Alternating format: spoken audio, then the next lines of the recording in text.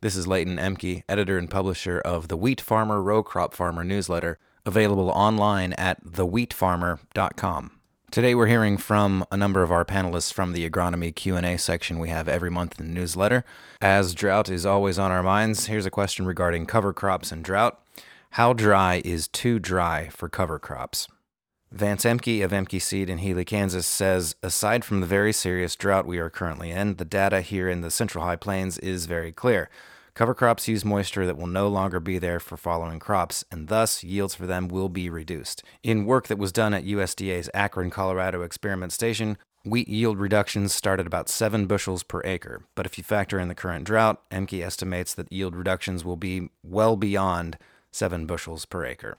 Chad Dynas, technical sales manager for Valagro USA, says to ask yourself a few questions when considering a cover crop, such as, can your cash flow handle that right now? Do you have a good line on seed for that? When is the weather pattern going to switch back to rain?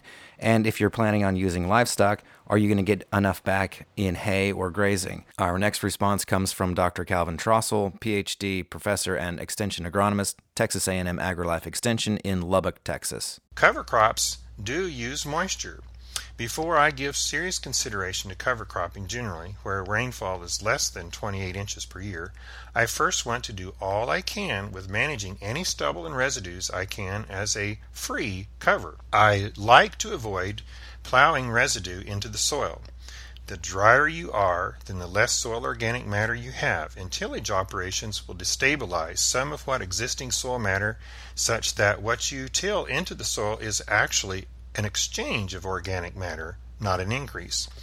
Then I want to consider what I can do to reduce tillage, which saves moisture. Move towards strip till, which is not necessarily no-till.